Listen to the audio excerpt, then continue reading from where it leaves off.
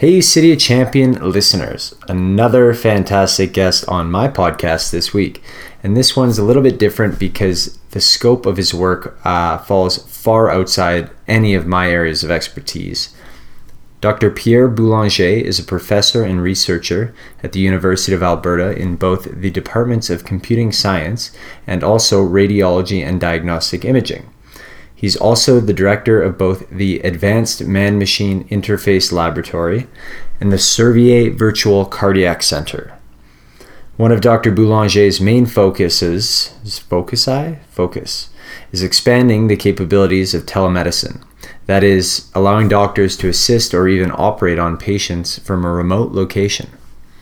We cover a wide array of topics of which I am admittedly undereducated in, but nonetheless, it was a fascinating conversation, and I know you will all enjoy it as well.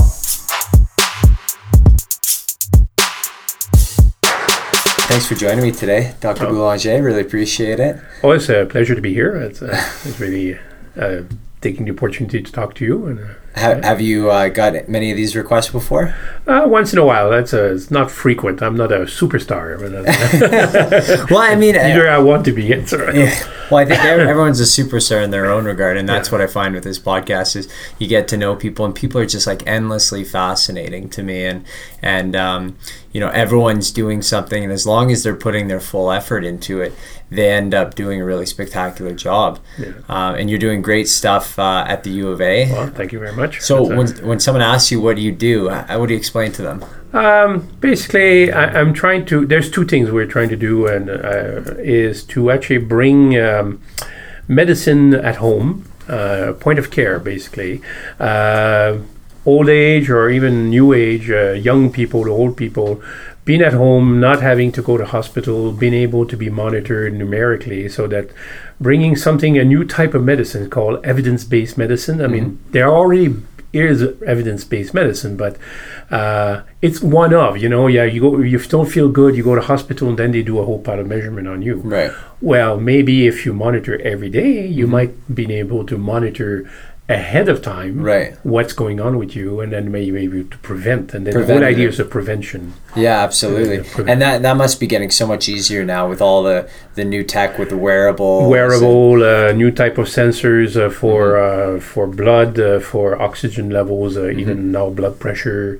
You can also have other sensors in the house to monitor where you're going inside the house. For older people especially, are they not going in the right place? Are they almost falling? I mean, not just, you don't want to do it at the fall level, because then you can hurt yourself.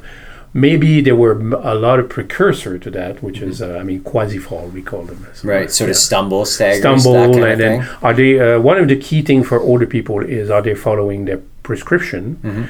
Because that's actually a lot of the cause of fall. And so we have a little device called that allow you to monitor. So it's the pharmacy give you a box, that's your prescription. You put the box inside that.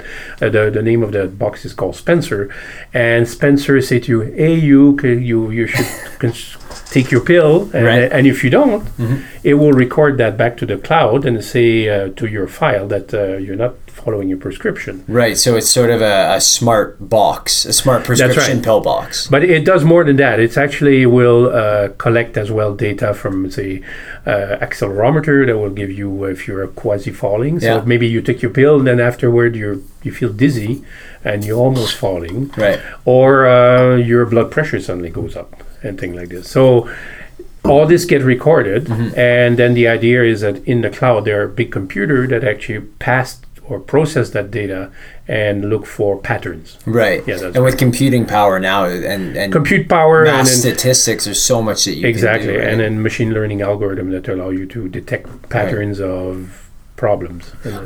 I read that I forget if it's the US or if it's in North America, if you're prescribed medication, you're more likely, as an individual, you're more likely to administer your pet's prescription to them than you are to administer your own prescription to yourself. Yeah, that's right. We take such poor care of ourselves. To take care. Yeah, exactly. And then basically taking the right dosage, for example, of prescription.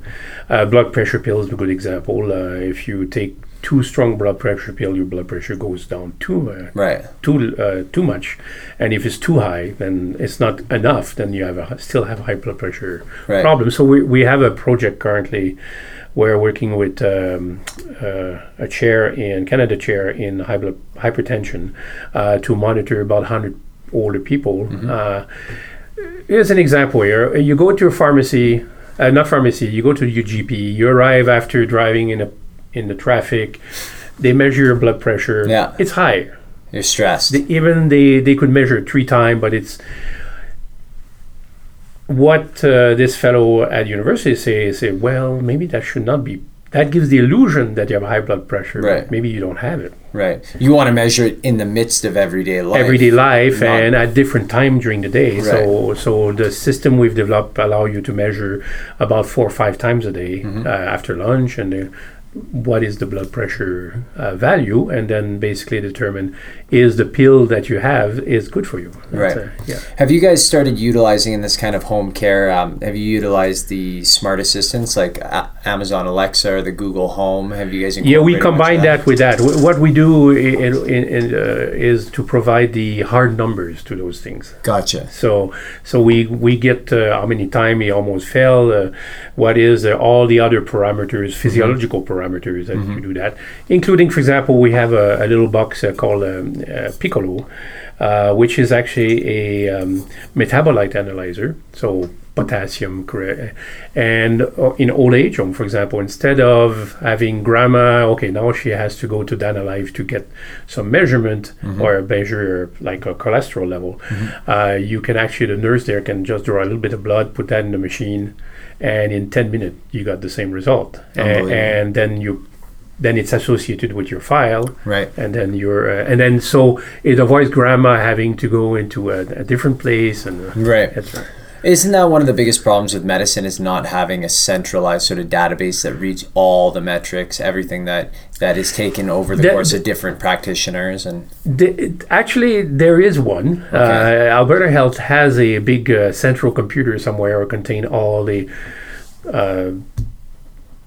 vitals of a person. The problem is access. So recently they've done is they developed special portals that actually allow you as a patient to view the data, but also as a doctor, especially GPs, to actually see, but this other GP here prescribed that for you. Right. Why are you asking me to prescribe that for you? Right. And then, so avoid, for example, patients that go hop between GPs and try to get more medication. But what about just for more of a blanket care solution? So for me, as someone who admittedly doesn't go to my GP very often because I'm 29 and from the outside I feel good. Feel good and healthy. Right. But I wear my Apple Watch, for example, which consistently takes my heart rate measure and accelerometer and all that. Would it be beneficial to one day have, even if it's that minute amount of data, continuously uploaded somewhere, and then should something go wrong, they can go back and, or better still, predict? For example, if your Apple Watch can measure your heart rate and upload that every 2 or 3 minutes, there are phenomena, like for example, some of the really fit athletes that play soccer have that's called sudden death syndrome. Right, their hearts just stop. Stop, yeah. And that's actually, if you actually would look at the history of their heartbeat over time using machine learning algorithm, you could detect that they are like anomalies in the heartbeat that predicting that. So how often do those anomalies occur? That's the problem. We don't know. We're not sure. We're not measuring the heart rate. Exactly. But if you would measure continuously the heart rate, you would actually be able to predict that and say you got this genetic problem, right? And then you should be careful. And so athletes must go a long way in helping this research, because they're measured for performance so often, right? So there are things we're working with. Is basically exoskeleton vest, which are basically measure breathing, the belly breathing, the chest breathing, heart rate, and accelerometer. And for example, there are teams, soccer teams and hockey teams that actually those people wear that, and then you can also not only monitor for just health but also for performance. Right. So you can actually say, the last 2 months you're not in good shape. Maybe you shouldn't be the one going and. Right. And then how do you then tie that physical health into psychological health? That's the hardest one. They are attempt to actually use cameras and try to looking at you, and then they actually trying to determine your emotional state. I mean, it's a bit bogus, my viewpoint, but currently there's a lot of claim, but they're non-proven claims. Because the machine lacks context. Yeah, that's right. But they are key facial expression that would express your displeasure or your stress and things like this. And they are the marker as well. You can measure cortisol in your your blood. That's a stress hormone? Stress hormone. You can also measure resistance, and then you can some sort of determine that a person is in a high stress situation. So, but it's still a long way to go for that one. It's, well, I worked for a transportation company for a couple of years, and I was, as the sort of millennial, put in charge of the driver monitoring and sort of the driver satellite tracking, and so I went to a conference in Dallas. And went to a bunch of different sessions, some of which were like the futurist side of the industry and the technology. And what they were saying they could do with big data is just fascinating. Like, so the satellite tracking machines have like a keyboard. So instead of the drivers texting on their phone, they actually use the satellite tracking to type back to the dispatcher, to other trucks. And what they're saying is they can use specific predictors over the course of however many years to get it so precise to determine if a driver is about ready to have an accident about ready to have a crash, or quit, or maybe using drugs, exactly. And so it's just in the language that they use. So an aggressive driver, or maybe not a team player, he's going to use words like I and me and my instead of us and we. Doing voice recognition and voice intonation, and now with deep learning, machine learning type algorithm, you can actually detect that quite well, actually. Exactly. So, and it's the difference between no one saying anything or maybe a dispatcher going to the driver and pulling him aside and be like, is everything okay? Like, how are things at home? And maybe he's having troubles at home. Maybe his kids are sick. Maybe his parents are sick. So it's a bit funny you mentioned about tracking fleets and things like this. We actually use the Simmer device. They're not very big for tracking Alzheimer patients. So Alzheimer patient will frequently leave the building. And one of the things you can do with those devices is make geofences. So basically, if they leave the building, you know, and you also know where they are. And we're not talking shot callers, right? No, that's right. Well, my father-in-law had this problem. He was about 89, he was Alzheimer, and he almost froze to death in his Stony Plain here. So you can breadcrumb too and see exactly, and then know where they are, where they've gone, and where they have been. But you could same device. Then you also using data mining again. Is you can put that in grandma's cars, and you say, okay, she doesn't have to know it's there, right? And where is she driving? What speed is she driving? The right direction? And then you could actually objectively, if you mine that data, you can objectively determine if someone is capable of driving still. Right. And then, so it is with a condition like Alzheimer's, is it a steadfast threshold of you are or you aren't, or is it a spectrum? It's very gradual. So you go into this place where you start losing knowing where you are to really like almost catatonic state. What's the difference between Alzheimer's and dementia?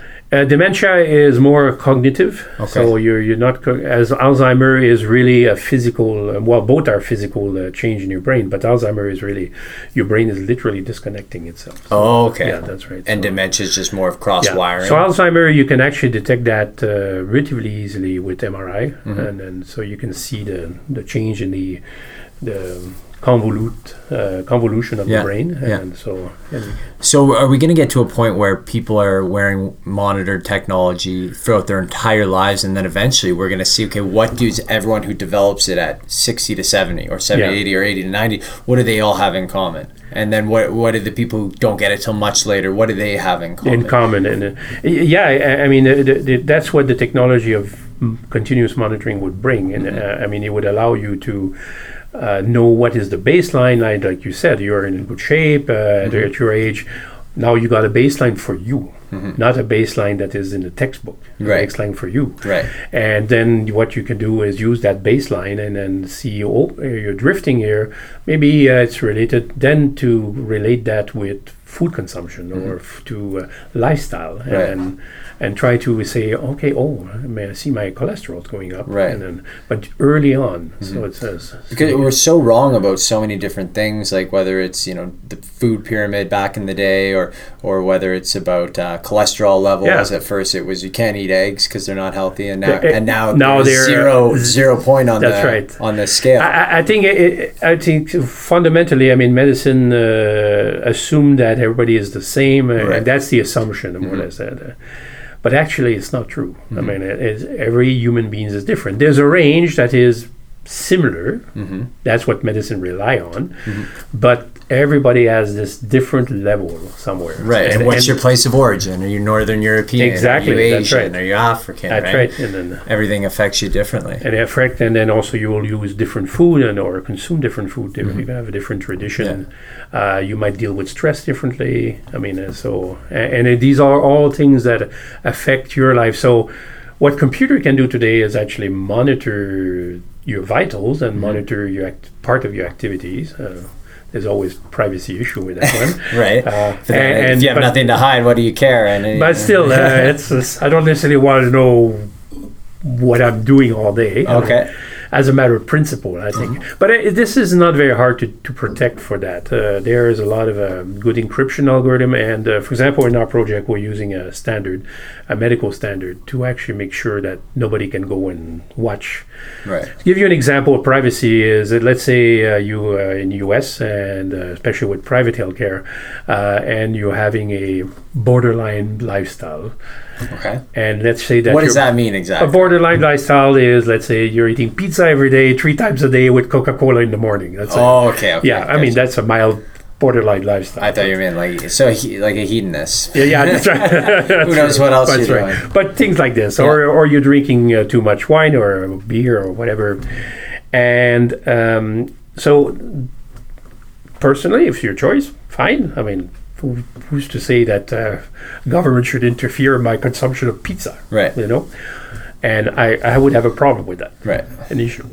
On the other hand, if you're monitored, and they will notice that your cholesterol will go up and other things will go up, and so they would actually might oblige you to actually disclose your lifestyle, and then you would.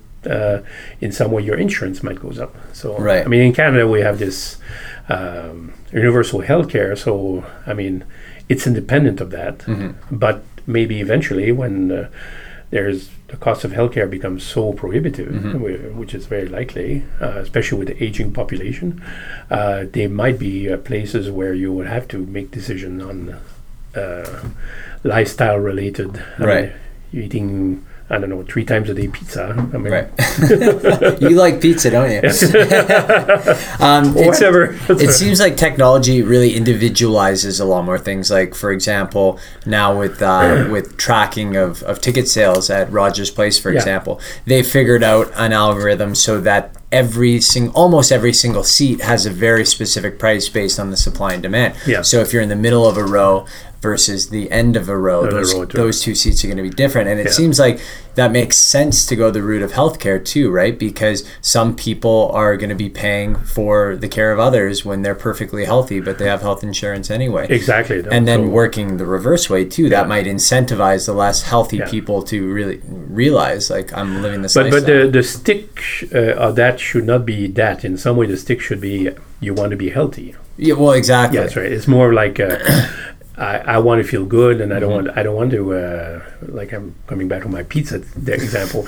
I don't want to be at 30 and die of a heart attack. Right. But a lot of people don't realize, or just don't have any pause in their day to think about that. Right? It's really easy to get accustomed to a specific lifestyle where you get used to not feeling all that energetic, and you're like, oh no, I feel pretty good, and you lie to yourself. Well, actually, you can imagine in the future there'll be a sensor in your body and then enhance your perception of your state of your body. Okay. That would actually be totally personal. It would be just maybe a pinch somewhere or moving a muscle or something. It's like a haptic. Yeah, some sort of a complementary to because our body is not very verbose about our state. Right. You can be talking to me very nicely there, and then suddenly 5 minutes later died of a heart attack. Right.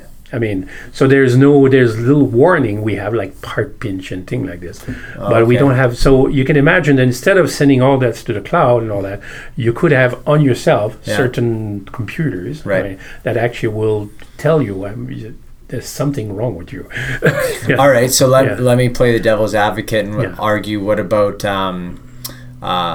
what's the name of it? Placebo effect, where I think I'm a very extremely healthy person and I feel good and I'm good and I just continue to be good. Does that play a factor on it? Well, that's where the sensor will give you the ground truth, the real truth about your state. Right, I mean, but I might, can the body not sometimes fool itself? Oh yeah, absolutely. Yeah, that's right. Yeah, you might be at the edge. A lot of, for example, heart attack. I mean, you're at the edge of having, especially if you consume too much fat and cholesterol type. You don't know how much of your arteries are clogged. Right. Right. But suddenly they get unplugged, or some of it, and then it's like a bullet to the heart. All right, so clogged arteries, there's no placebo effect on that. No, if they're clogged, they're clogged. That's right. You're going to have a heart attack. But there are other more psychological effects, there's no doubt about it. But you could imagine a situation where if you could, let's say you're very stressed. Well, there might be some little voice here in your cell phone say, come red and say, calm down.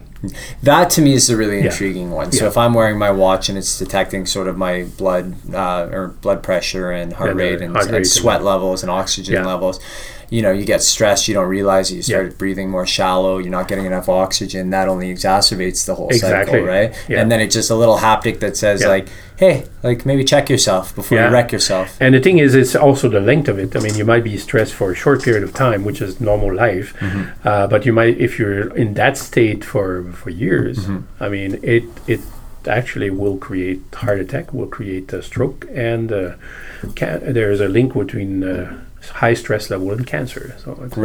And people are biologically predisposed to react worse or less worse to stress. That's worse. Right? Well, it depends on your belief systems, and also depends on just basically how you deal with stress. I mean, to know what, hold on, I'm disconnecting here, I'm going to a peaceful place, and I'm waiting until my watch say you can go back again to the real world. But everyone's got a different threshold for that. Absolutely. Right? What would trigger them? It's the same as I would call it the pain threshold. Right. Everybody has a different pain threshold. Everybody has a different stress threshold.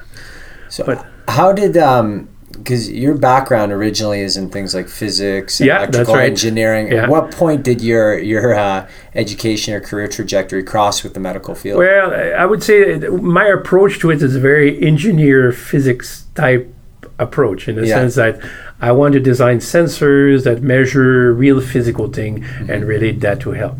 So it's I mean, doctor end up doing that, but it's more on the medical, what is the treatment and the consequence. What I want to do is measure those things and come up with, like you said, not something that is that you feel like, but actually what is the ground truth. I mean, yeah, that's right. So back to growing up in Quebec City. Yes, is that right? Yeah, that's right. What kind of student were you? Oh, I was relatively well. I did flunk grade 3. You failed grade 3? That's right. Like full out? Yeah, that's right. What was your worst subject? What was your worst subject? Oh, French. Come on. Yeah, grammar. Grammar. That's right. But you rebounded from that? Oh, yeah, that's right. Well, I suffer from a dyslexic, so I learned to deal with my dyslexia, and I liked finally in high school I end up liking mathematics and a lot, and I became pretty good at it. And maybe as a typical dyslexic, I overdid it, and and then at university, I got pretty good, and so. How did you deal with dyslexia at that point? Well, the problem with dyslexia was mainly on the reading side. Right. So I've actually, oddly enough, I read I read a book on fast reading. Okay. The art of fast reading. Yeah. And it somehow solved it for me. I learned how to, and I still do that today. I read the text, like the first phrase, then I read the third phrase, and I somehow figure out the rest. So your brain just fills in. Yeah, and so I can read papers super fast. Wow. So it actually ended up helping you. Yeah, that's That's right, because dyslexia is really, start mixing words. So the worst for a dyslexic is to read every word. Right. Yeah. So you get too caught up in the details almost. Yeah, exactly. And also that's the problem with dyslexia. Your brain flip things. That's really so, for example, on the computer, if I don't think, letters get flipped. Oh, okay. I see. So it comes in the output as much as in the input as well. But I think, as I'm aging, it's not as bad as used to. Right. But, and now with so much more access to audiobooks and podcasts, that too, exactly. It must be easier for people now to find ways around it. But because I was reading this way, I read quite ferociously, and I read, but I have to read the way I read. Yeah. Now, if you ask me to read a text verbose and then speaking to it, I'm really bad at this. So were you always reading things regarding your studies? There are two things. Born in Quebec City, there's a lot of history around, so I used to like history a lot. So you see names and things like this, so you read a history book. So I read a lot of history, and then math and science. I still do a lot of that. And what did you think you were going to get into eventually as you got into a professional career? Well, that's one thing when you're good at this type of thing. When you're a kid, you're good at something. You say, I'm going there. Yeah. And so I knew I was going to be a researcher at 15 years old, maybe. And did you? What brought you to Edmonton? Well, there's two things. Was before I worked for 18 years at the National Research Council in Ottawa, one of the main research center in Canada. What were your main projects there? Computer vision. So we actually put laser scanners into the space shuttle to actually scan the tiles and things like this. We did a lot of 3D computer vision for manufacturing and things like this. So it's quite different to what I'm doing now. Right. And then after that, my wife is from Alberta. She's a Stony Plain girl. And, good Alberta girl. That's right. Awesome. Where'd you guys meet? Here, actually. Here? At a conference. Lucky. And they're good girls around here. So what was she doing? Was she in a similar field? She no. She's an art historian. So. Okay. Yeah, that's so. Wow. So totally, you left brain and right different. Brain That's right. But the second part I like is to history and talk about these things. So so she fascinates you because she gets to teach you all these things. Right. I'm not sure I would have liked to be with someone similar to me. That's always the question: do opposites attract? But you've got to have certain overlap. It's exactly of common ground. Yeah, and then, so, in your computer vision now, are we talking about a computer's ability to visually evaluate, to recognize, to actually capture the real world and then recognize it and then do things with it. So one thing we've worked quite a bit. When I first arrived here, I continued that work. Was to basically, for example, if there's a plastic bottle here, that's usually done by injection molding. You take the bottle out, it's slightly out of shape, so what you can do is you want to know if it's in the tolerance. So you laser scan it, then you actually move the shape a little bit as if the water was in it, then you know if it's in tolerance. In the computer model? In the computer model. Oh, so that's really... We call it something called virtualized reality, where you take the real world and virtualize it by digitizing it, and then you start playing in the virtual world about the real world. But how does the computer take into all the factors of the how does it understand that it's made of plastic? Then you'll see the link with what I'm doing currently, which is you have sensors that actually measure plastic stiffness. You have sensors that measure the shape of the plastic. You have sensors that measure its temperature, and then you combine that into a model. Right. So in manufacturing, we used to basically was a computer-aided model. In what I'm doing is called a patient-specific model. Right. But it's fundamentally, it's not that different. Right. So of course, with humans, way more complicated. In these models, you build in sort of the basic laws of physics. And so it knows gravity and it knows forces of pressure and everything. And then typically we would do that, then do some sort of simulation, and then as we did that, then we can actually do some, let's say you're trying to optimize an injection molding machine. You got different temperature, so we optimize in the virtual world, then actually do it for real, and then see if what we predicted fits what. So, right, reverse engineer the result and Exactly. make sure that it fits. Now, I was reading about a project you're involved with called Digitizing the El Dorado. Yes. What was that? Oh, that was actually we digitize. It was actually a student of mine. They're from Colombia, and then there is one of the most beautiful collection of pre-Columbian artifacts, all gold collection called Museo d'Oro, which is the gold museum of Bogota. What does pre-Columbian mean? Just before So it was a basically, country? before Christopher Columbus came Gotcha. to America, and so there were indigenous people here. The Incas were one, but actually the one were really with gold artifacts were the Muiscas and some of the unbelievable artifacts. I mean, they actually knew the lost wax process, which is you sculpture thing in wax and then you put it in sand and then you pour gold and you can actually make very intricate jewelry. Okay. So it's like molding. So when the conquistador came, actually they burned all this and these incredible artifacts, and fortunately some of them got saved. Right. And there are actually a lot of them are into this museum in Bogota, and what they wanted to do is show that you can come with three-dimensional laser scanners and make called virtual model. Right. That they can then allow you. So what we were able to do with that is we digitized them. We were able to display them in the virtual world. Then we had So with a headset? no, it's actually a screen. Okay. But the screen allowed us to also have a haptic device, which is a force little mini robot, Yeah. and we could actually touch the object Really? virtually, and also we, as you knock on it, we recorded the sound of the object when you knock, cool. and you could actually hear the sound of Right. the object. So when we talk about a virtual reality, we're seeing it and to a degree touching it. Yeah. How long is it going to be until we're able to manipulate our brain input to actually think that we're physically touching it? connected. Yeah. The key issue currently is there's two things. I mean, tapping in directly into the brain function. We're a very long way away from that. And why is that?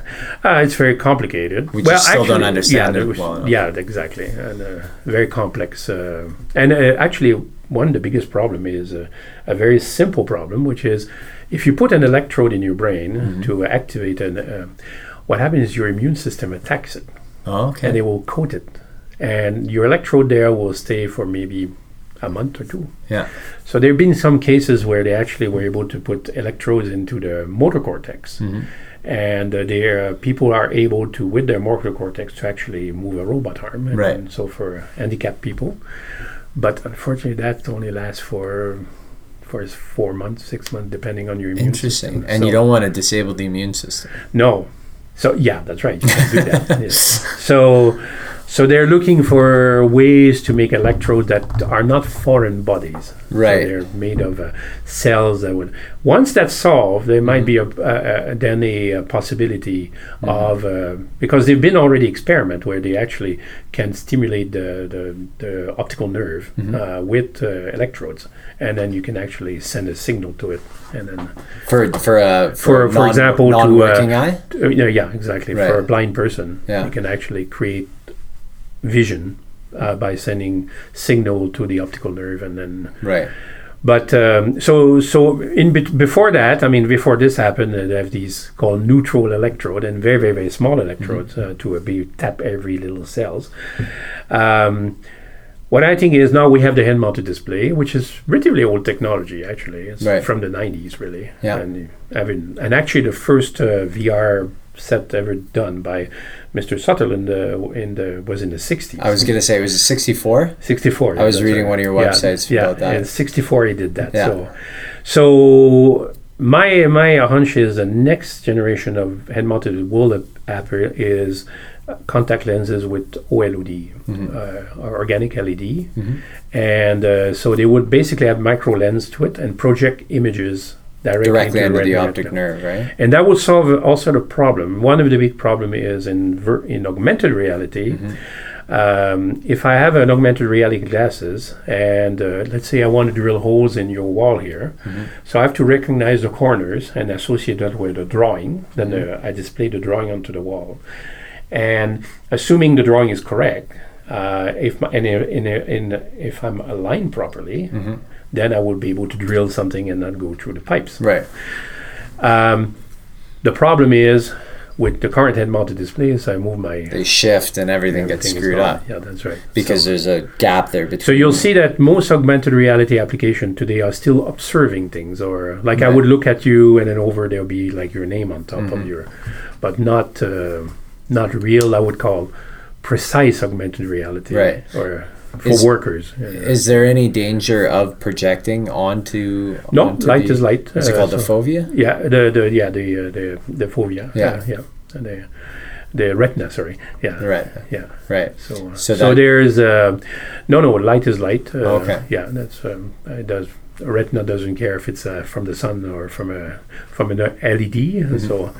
And if you've got the contexts that are that advanced, then you've got all sorts of other measures you could throw in there exactly. too, like blood glucose. What else can you measure through the eye? To the eyes, you can measure the saccade and then determine, for example, if you're nervous. You can actually, we do that in the lab a lot. For example, in the case with surgeons, we're interested in how they move, but also we're interested in how they look.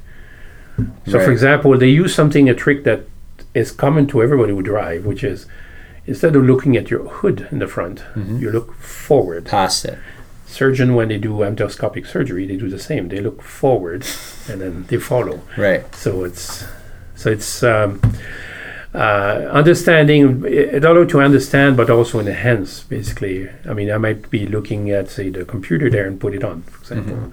And so where we got down a rabbit hole there, which is good because that was super interesting. I wanted to ask you, have you ever come across or ever looked into, I think it's called transcranial stimulation, TCS, that's right, yeah, for athletes, and learning, and it's supposed to stimulate, slight different part with microwave, like slight electrical impulses, like very not even detectable. In the 90s, U.S. Army tried that for a jet fighter pilot to actually allow them to do brain computer interface, so they would think about something, multiple target, and then select them, for example. Right. And but the brain's a very complicated thing. So to be able to read the brain from just electrical activities, just from the outside, is my viewpoint hopeless. Again, you would need deep electrodes that actually are in the center. The thing is, centers, like speech centers, your speech center is slightly different than my location, my speech center. Right. So they're not clearly defined. They're patient dependent. Right. And but they're starting. For example, for epileptic seizure, there is something called deep electrode implant, and it's actually one of the most powerful treatment, where you basically go in an MRI machine, you determine where is the epileptic center, and then you actually go and put an electrode there.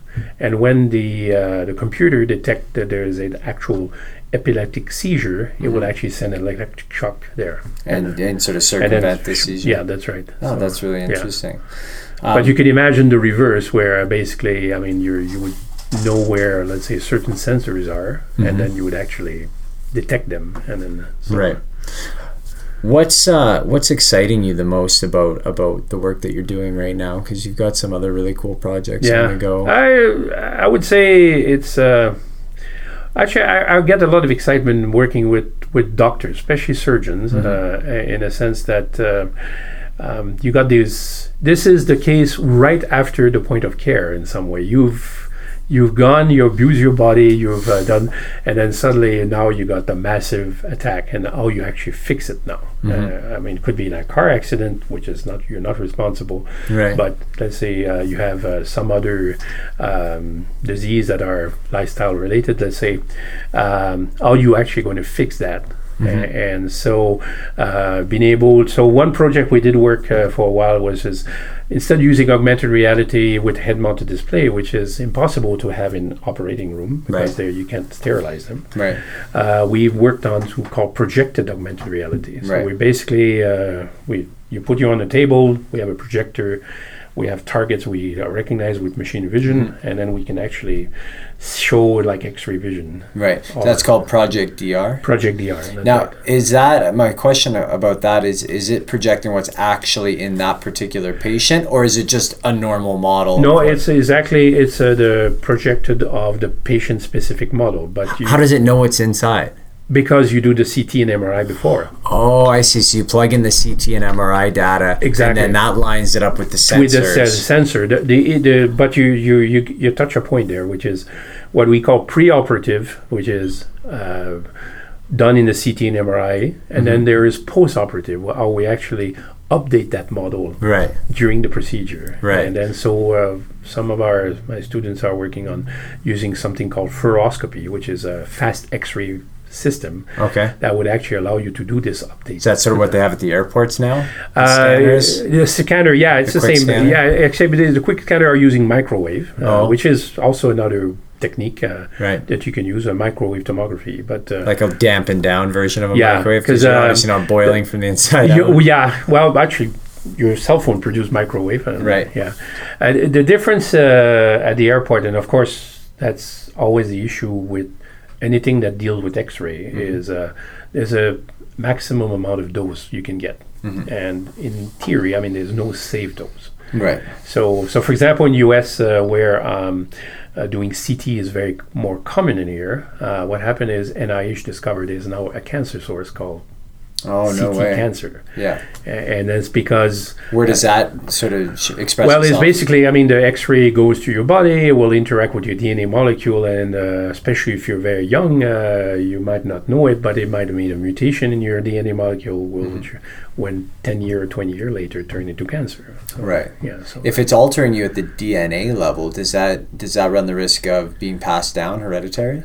You could, very unlikely. They're very punctual type of DNA changes, but the problem with the more is you can't predict what is the consequence, right? Because it might have happened. I mean, it might even happen now. I mean, I'm sitting here. There's a gamma ray that goes through me, and there's a DNA change. Boom! And 6 months from now, I'm dead from a very bad cancer. And it's the danger of living, I guess. But what are you gonna do? Not live? That's right. Yeah. No, that's right. Exactly. So. But certainly you don't want to help that gamma ray that comes from the sun or the galactic gamma rays to expose yourself not unnecessarily to X-ray exposures into machines. I mean, it's nice for doctor to have nice, beautiful image of the CT and the brain and the bones and all that, but so there is a trend in medicine now to actually move away from CT and MRI and mainly CT, X-ray CT, to MRI is actually quite a bit safer. Right.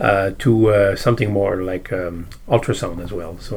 Yeah. And ultrasound still produces as high quality an image, high resolution. Well, that's the issue. The image is much lower quality, but good enough. With some enhancement on it, you might actually be able to create good enough image to at least you do one CT and you update it if you like. So I see. Yeah.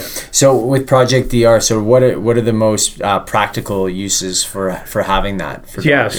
So for example, the one of the usage is that was given to me by a plastic surgeon is a woman who have lost her breast and they want to do a breast replacement. So they take fat from the belly here and then they take that fat, keep the vascularization in, and then they try to approximate the other breast. Right. So what you could do is project, and then you can actually, with a 3D sensor, you can actually show the difference. Interesting. And then you will actually know, the surgeon will know how to push it the right way. Right. But one of the most practical usage of that is for something called image-guided surgery. So I don't know if you heard about minimally invasive surgery. So you puncture holes in your body, and then you have two or three stick, if you like. Yeah, that's right. Little tongs, and then you put it in the body, and you have a camera inside, and then you actually perform surgery without slicing without opening the person. Right. So there's a lot of advantage. Except that the training on that is very hard because you lose the sense of, I mean, you're not using your hand. Right. And so, and then actually, oddly enough, even if you're not opening the person as much, the chance of accident's higher because you lost the contact with it. Yeah, you don't see where you're cutting or. So what image guided surgery would do, Project DR would do, is that you would project onto the patient, know where the tools are from the 3D tracker, what it's looking at, and then basically do an augmentation, so you know where. It's like really looking at you and see X-ray vision. So that would be super helpful, like if you've got one of the 10% of people with their appendix on the other side and you just happen to forget that. Exactly, that's right. And it's more and more surgeon now, what they do is they send the patient to a CT, MRI thing, create that data, fuse the data, and then actually that's what we have at something called the Servier Virtual Cardiac Center, where we actually the surgeon goes with the radiologist and they say, look, there's a clogged artery here. Then he starts thinking, I'm going to get there with a little catheter, because those guys think this way. They're like mechanics, right? I mean, I'm going to go to fix that, and so they think in 3D, and then it must be so useful. Yeah. Oh, it is. Are we getting to a point where? Are we going to get to a point rather where doctors are able to operate on a 3D computerized generated image and then just have robotic arms that do it? We're very close to that. There's arms that are, or robots that are called Da Vinci robot. There's about 2 at the Royal Alec, and the doctor is actually in a different room. And that's telemedicine. Right. And telemedicine, but local telemedicine. Right. But there's starting to be software that actually take the patient-specific model and then do some form of automation to it, and then navigate. For example, to take the catheter and then have a little mini robot that actually will bring it to the artery. Right. So, and then typically they inflate the balloon to open the artery, and then if the artery doesn't hold by itself, they put a spring there. So, wow, we're talking like tiny little, that's right, tiny bubble and a tiny little spring, right, that actually will hold the artery open. So. My mind always goes to the sci-fi movies where you've got the just sort of like image projected in air and they can move stuff around and visualize it a lot better. And I mean, there'll be we're not there yet, but there'll be like increment to that. Yeah. So guidance. I mean, you're dealing with patients, so of course one screw up can be quite deadly. Right. So you have to make sure that you go in increment and it's safe. I mean. Going to say in medicine, which is do no harm. Do no harm, right? Yeah, that's right.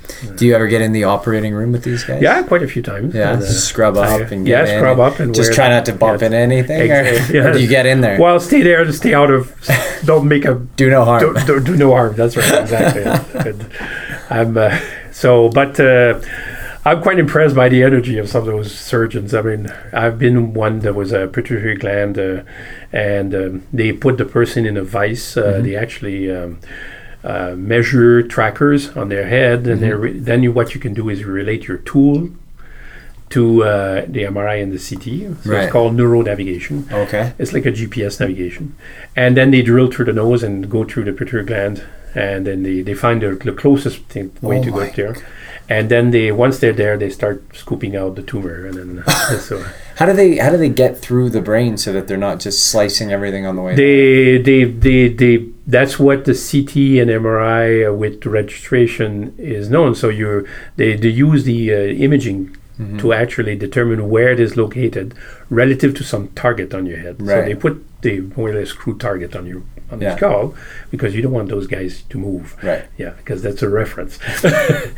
And then what happened is they're in the operating room, and there's called optical tracking system that look at those targets. And they have the same thing with their tools that are registered relative to that. Right.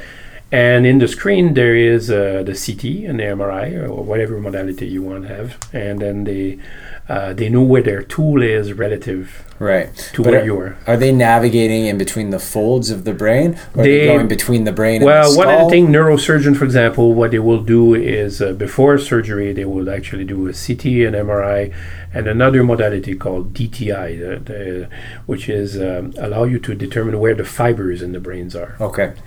And then they can actually determine where the tumor is. Right. and they will actually find a way, or trying to find a way to go around the main fibers. Right. So it's like going through the trenches of the Death Star. Exactly. Right? So you don't want to go through the fiber of your optical nerve, for example. But as you people might not know, but actually, when you're operating on brain surgery, you're actually still awake. Right, they're awake because they have to make sure that you're not starting to babble. Because as your urinary tract. That's got to be so. But it doesn't happen less. Surreal. It happens less and less because they make these models of the brain, and they're trying to go to portal, if you like. Right. So Does your work ever cross the sphere of artificial intelligence? And well, we use artificial intelligence as a tool. So we, for example, in images, we're trying to segment images using deep learning. So we use quite a bit of those tools. But what does that mean, segment images? So, for example, if you have a tumor, you want to know where the tumor is relative to the rest of the brain. Right. And so radiologists would do that by hand. They would just highlight where the tumor is. But what they would like to do, I mean, they're highly paid to do that. So what they would like to do is some form of automation to that. And so we're working on automating some of that. Right. Yeah. So that's in a non-traditional sense of that what people what people think of AI. Right. What about the more sort of broadly understood? Eventually, like we were talking about robots, they will, for example, you would have a robot so you bring the robot near, let's say, an artery, and you say suture. Right. And it sutures for you. It's able to see, understand the context of everything. Yeah. So you'll still be assisted by the real sentient being, which is the human, but they will do the mundane thing. Right. Do you consider yourself any bit of a futurist? Well, I do know something about it, but like all futurists, the warning is my prediction might be 100% wrong. Yeah. Yeah, like what's your take on sort of us living more virtual lives as we go through? Well, I think it's a good and a bad thing in some way. See, it's hard to ask a physicist that because we like the hardcore real world, right? And what we're all about is about that. So I do get edgy when you start living into some sort of a fuzzy world of virtual world, right? But that said, you might need the virtual world to. I mean, how much it enhances human communication, how much it enhances social interaction, positively and negatively. Right. More social interaction through less physical interaction. Exactly. I mean, there's a good example. There's webcast, and so I mean, you can communicate without having to go through all the big companies, media. And it's. I've got no sponsors. I can do whatever. No, I want. Exactly. That's which is these days, especially with the big media, is very bad situation. And so this is the. I think the future is in a sense, of more the social impact. I would say AI to actually solve. Let's see. There's a good example: self-driving car. Right. Well, they're discovering that was not so easy. Right. There's a lot of accident currently. Are there a lot of accidents? Well, I know there's been one publicized one, but there are quite a few. Okay. Uber recently stopped all this, and because they're discovering it was not as easy as they thought. I mean, we human tend to underestimate our brain power by a huge amount. Right. Just even looking at a room. Yeah. Like it's like, didn't they just give weren't they able to give them sight for the first time in their lives? Well, the thing is machines still today cannot have called as what we call in computer vision full scene understanding. Right. I look at you and I recognize this, and all the time. Yeah, and you know what to ignore. I know what to ignore. You lock onto my face, and most of your brain. Full scene understanding is still elusive and might be elusive for quite some time. Right. I mean, it obviously is possible because we work. So because most of your brain power, when we're looking at each other, is going towards understanding my emotional state, right? That too, exactly. Because that contextually is the most important thing. Exactly. Body eye contact and tweaks and. All sort of you need to know, am I a friend or am I an enemy? Exactly. Am I going to laugh at your joke or am I going to jump across the desk and try and kill you, right? That's right. Exactly. And that's important for people. And so we learned that from once we're babies. I mean, Right. So the fully autonomous self-driving, as we hope to one day achieve, is a lot farther off than most people realize. I think so. It's what are we talking, like I would say decades? 20 years. Yeah. 20 years? Yeah. Yeah. I think we have the compute power to do it.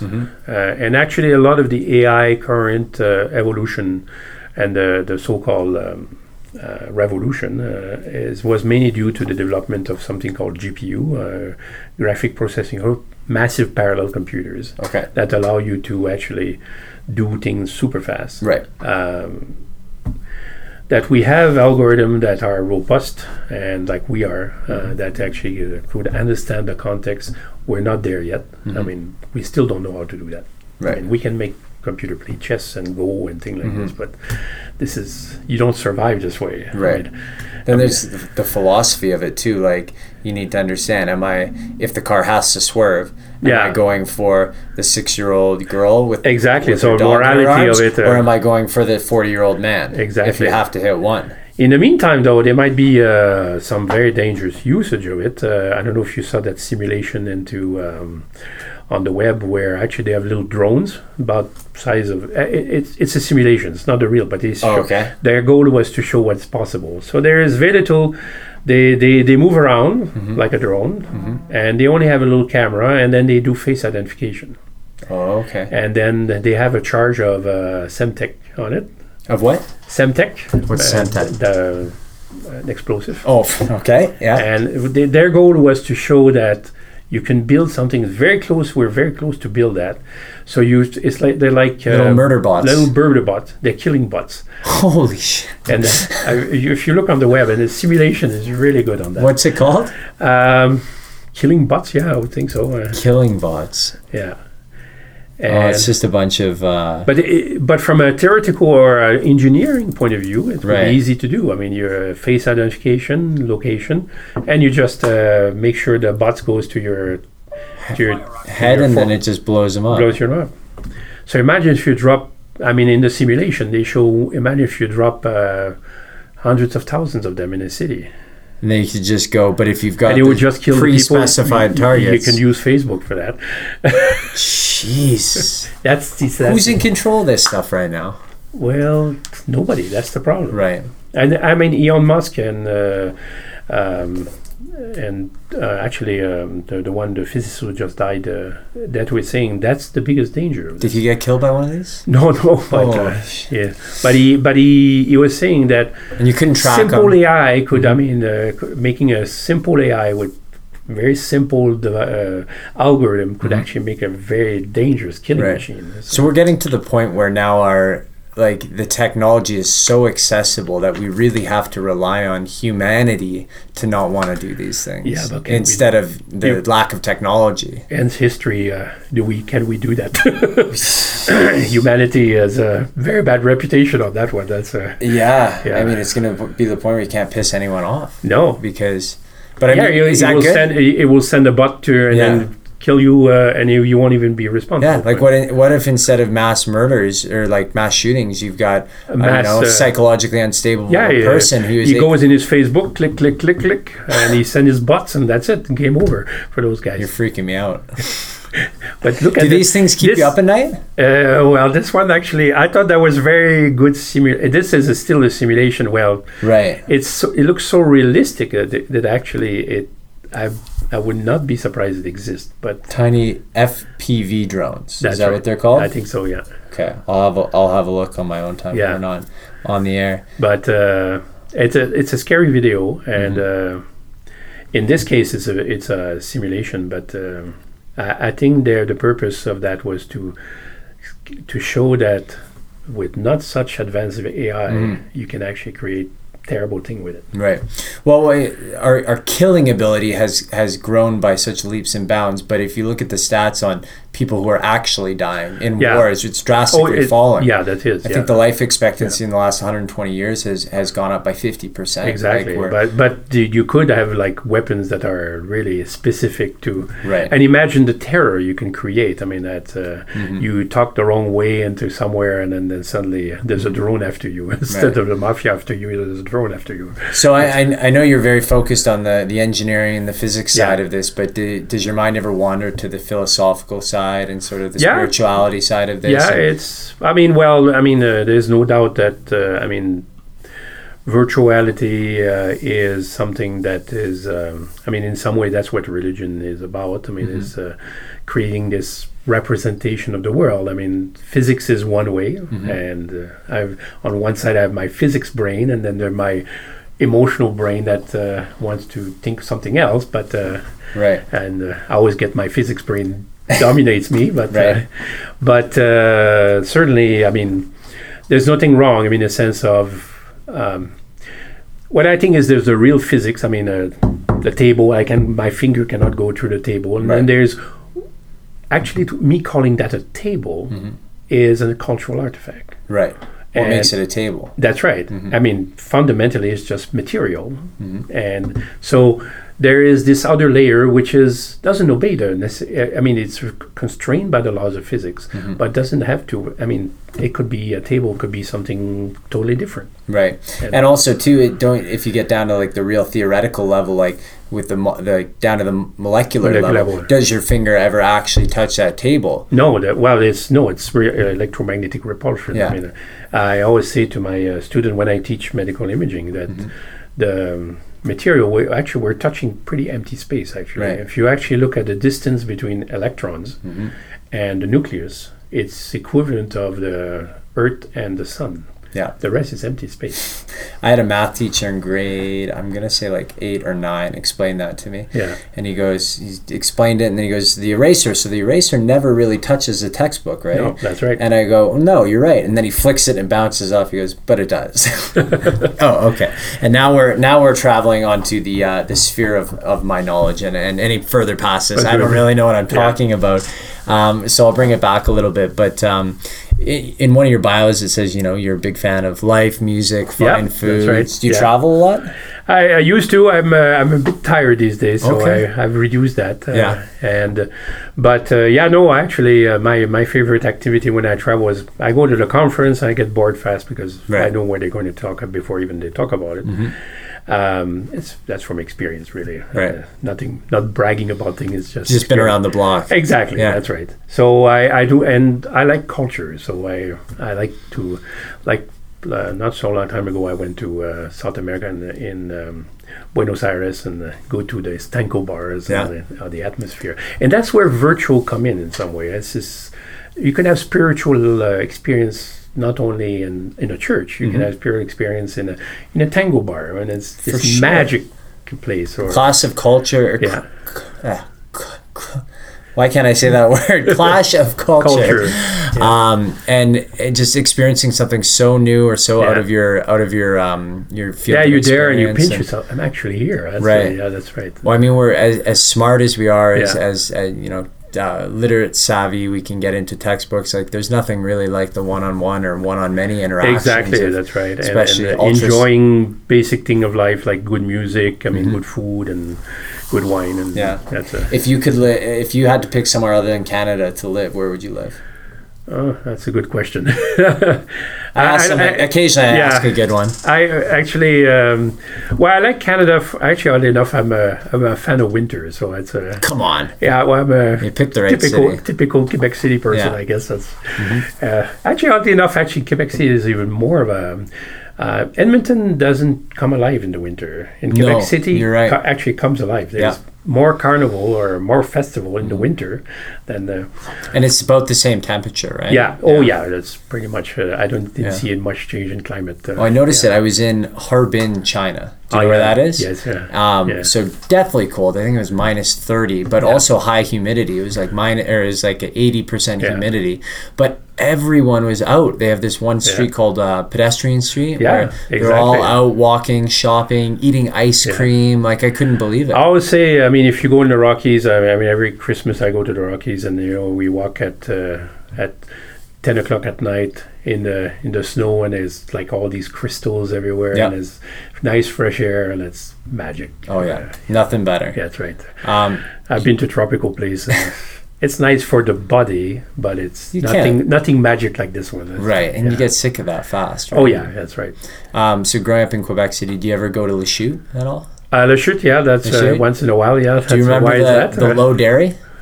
Yeah. That's my family's. Oh, is it? Yeah. Oh, okay. Yeah. Oh, wow. I never, I haven't been back there Yeah. ever, but Actually, I was in Montreal on a conference about 2 weeks ago, and we were at Hudson. So, Oh, yeah. yeah, it's a nice. It's not far from there. And, okay. Yeah, I haven't been there yet, but Yeah. I'll go, I'll do one summer there and Yeah. check it out. Maybe a winter. Yeah, Now yeah. that you're saying it's so Yeah. good. Yeah. Did you ever have the ice cream there? No, No, I heard Yeah. they were big on the ice cream. Oh yeah, Yeah. yeah. But Perfect. yeah, no, it's. I mean, but the question about where place, there's many places. I traveled a lot, so Mm-hmm. where there's magic. Where there's magic. Yeah, Well, I think there's magic everywhere. You I just think got to so. be looking for it, right? I've seen. I don't think the planet is pretty much. We live in a beautiful planet, Mhm. and if we don't do something stupid with it, we should respect it more because I mean, if you go to Rockies, you go to South America in the Andes, or I used to go quite a bit in Colombia. I mean, there's places you go and there's mountain. Think of the Rockies, but tropical. Right. It's like you're there and you're, wow, I'm Right. actually here. And our culture seems to lack an appreciation or a real love of nature. I mean, like Yeah. we like being outside, but culturally we don't have that sort of respect and that sort No, of that's right. Exactly. admiration Yeah. for it. Like you look at an indigenous Yeah. native. To, That's right. They to respect. Canada. They go hunting and they say to the bear, "I'm sorry to kill you." Thank But, you for your gifts. Yes, that that's kind right. of And thing. so it's that separation between us and nature, and then there shouldn't be a separation. I mean, Right. you see that when you actually measure people. We're all nature. That's a. So what are you just researching for the summer? Are you teaching any summer courses? Yeah, no, well, I'm usually taking care of my grad students. I have Okay. 10 grad students, so I sit down with them and Taking care of them like take care of them. like a shepherd. That's right, pretty much. They go astray. Well, I mean, you have to think a grad student start, he finish, and he's experienced, but not that experienced Right. with research, and they need a nudge once in a while to say, okay, Right. this will never work. You got to keep the egos in check sometimes. That too. And then they, in general, I mean, people, I mean, science is a human activity, so there's some prof that are not always, that have ego problems, I should Right. say. But in general, ego is not a good thing in science. You Well, the have more to be humble in the sense that accept the fact that Mother Nature is always right. Right. Yeah. And the more you learn, the more you realize you don't know too. I'm sure it Exactly, helps as well. absolutely, that's right. And So what's Edmonton doing? That's leading the charge in your. well, field? certainly in my department, there's a very, very good group in machine learning. Certainly a good group in AI, and I would say there's a Bloomberg presentation, and actually Canada, we're doing very well in this. Montreal, Toronto, and Edmonton are the three hub of AI in North America. Oh wow, So this is very exciting. it's good because oil's not. Well, that's the picking thing. I mean, that's I always keep saying. For example, I have a small startup about point of care, and I'm trying to find investors, and unless it's oil and more oil. Right. What's the return on investment? Well, Right. it might be later. What do you mean like next quarter? That's no, exactly- not that's next quarter, next decade. So it's and it's a bit frustrating in Edmonton because there's money in that city. Oh, for sure. Quite a bit actually from the oil, but they're afraid to put it in something else. But if they don't do that in the next, I mean, once oil will eventually become obsolete. I mean, as technology evolve, I mean, either from the first development of fusion reactors to the more and more usage of solar panels and things like this. So the consumption of oil will eventually reduce. Right. They're banking on the supply of oil going down before the use of it goes Exactly. down, right? Yeah, so they're trying to balance those 2 points and, that's right. and maximize that crest of the wave. But we're not in the driver's seats in that. It's the Saudis who are in the driver's seat Right. and the Russians. So, I mean, the price of oil is going up for a while, which was good for Alberta. And then now it's the Saudis say, I don't know, I want this to go down. So Unbelievable. That's right. So that's why, I mean, oil, yes, is a good example is Texas. Texas used to be mainly like Alberta, an oil province or an oil state. But they were able to use some of that to create high tech. Right. And now it's mainly in a high tech state. Right. That's the evolution, right? You do something until you start hitting. Because normally oil should open the capital to actually allow you to invest heavily into high tech. Right.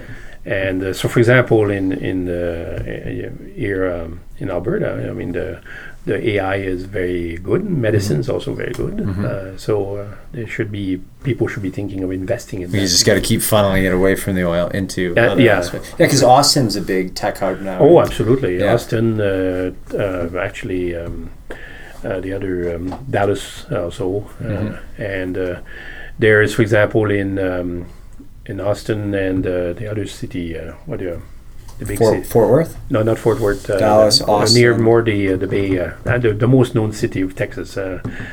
It's Dallas, isn't it? No, well, there's Dallas. No, but there's the where NASA is. Oh, Houston, Texas. So there's NASA. There's Texas Instrument. There is all sort of companies that are high tech, and actually that's where the miracle that should happen in Alberta is also did happen in Houston. Oh, so, okay. We missed the boat. Yeah. Well, we're still okay, but it's like, but as we wait too long, because the big fear is we could be Houston or we could be Detroit. Right. Yeah. Good point.